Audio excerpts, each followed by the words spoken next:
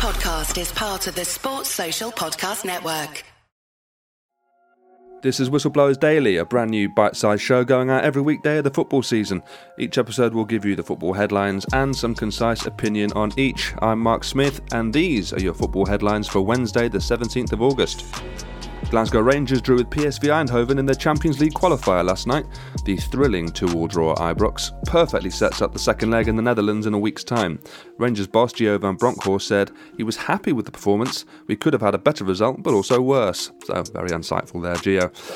Tottenham have completed the £15 million signing of defender Destiny Udogie from Serie A club Udinese. The left-back, who can also play as a wing-back, becomes Spurs' 7th signing of the season.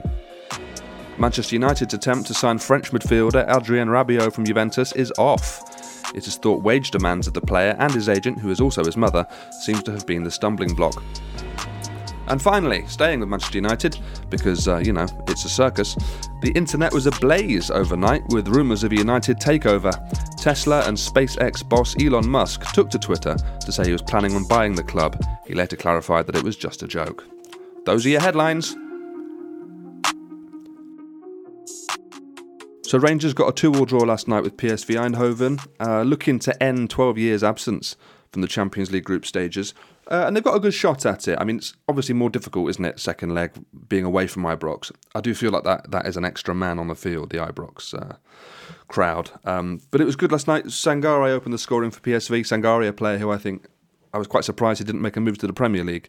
In fact, he stayed at PSV, signed a new contract. Maybe he's waiting to see what happens with the Champions League. If they qualify, he might stay still. He might stay. If they don't qualify, he might still leave. We don't know. But it's testament to how good a performance Rangers put in to be able to match up with players like that. We saw Kolak get the equaliser.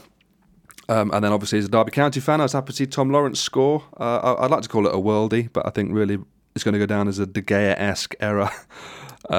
And then Obispo with the equaliser towards, I think it was like 80th minute odd. But yeah, very, very encouraging for Rangers. Obviously, disappointment last year domestically, fantastic in the Europa last year, and they've carried it on this season. So we'll wait and see. The second leg is a week today in the Netherlands.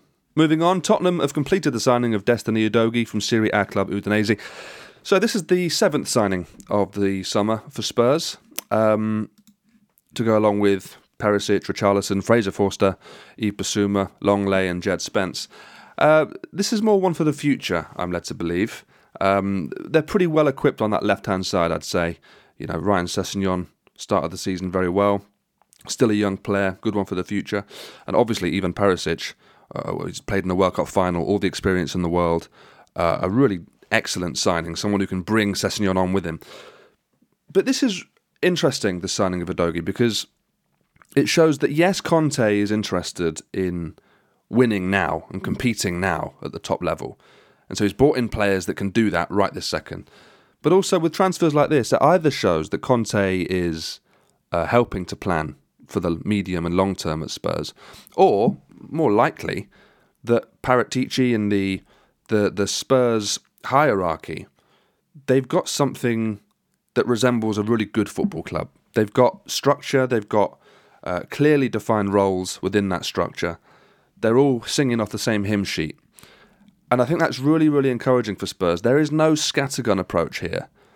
Everything seems to be considered. Everything is precise. And we don't know if this guy's going to work out. Destiny Udogie, who knows? I haven't seen him play before. I know where he can play. I've heard good things. I've read good things. But you've no idea. It's difficult to tell. He's a young man still. £15 million isn't a lot of money anymore, ridiculously. But it shows that Spurs are certainly there with a game plan. And as long as Conte's there, they'll be good. But it also shows that if Conte was to move on end of the season or mid-season or next season, whatever it is, he might be there for 5 years, I don't know. But whenever he moves on, they've got a plan in place. And the sporting director is making sure that there's continuity. And I think it's a point worth making when you see other clubs, one, for example, we'll talk about in a moment, other clubs do it the wrong way, and it's destined for failure. So I suppose the point is, well done, Spurs. Let's move on. The third headline, Manchester United's attempt to sign Adrien Rabiot is off. I don't think this is a bad thing for United. If you're a United fan, I think this is not something you're depressed about. If wages are indeed the reason for this move falling apart, it would at least show a departure from United's previous method of just paying players whatever they want. Are they high profile? Sort of. Do they want to be record earners at the club? Yes. Well, let's sign them then. That's what it used to be. And maybe it still is to a certain extent, but at least in this situation, they're not just offering exactly what he wants immediately. I mean, we don't know for sure that the move is off. I mean, we're told it is. Fabrizio Romano on Twitter today said that unless there's a crazy change of mind from Rabiot, that it looks like it's off. So one of them's going to have to blink. Either the club or Rabiot will have to blink and concede some ground on the wage demands if this move's going to go ahead. Doesn't look like it will, so let's wait and see. But staying with United, nothing really much to say here about the Elon Musk story. It's not really a story. He said he was going to buy United. Twitter went mental. The internet went mental. Full articles were written about this. And then a couple of hours later, he says it's just a joke. So at least it confirms that having all the money in the world doesn't protect you from being an attention-seeking loser. All right, that's all we've got time for. We'll be back here on the Whistleblowers Daily tomorrow. If you like it, tell your friends. Every listener helps. All right, until tomorrow, I've been Mark Smith. This has been Whistleblowers Daily.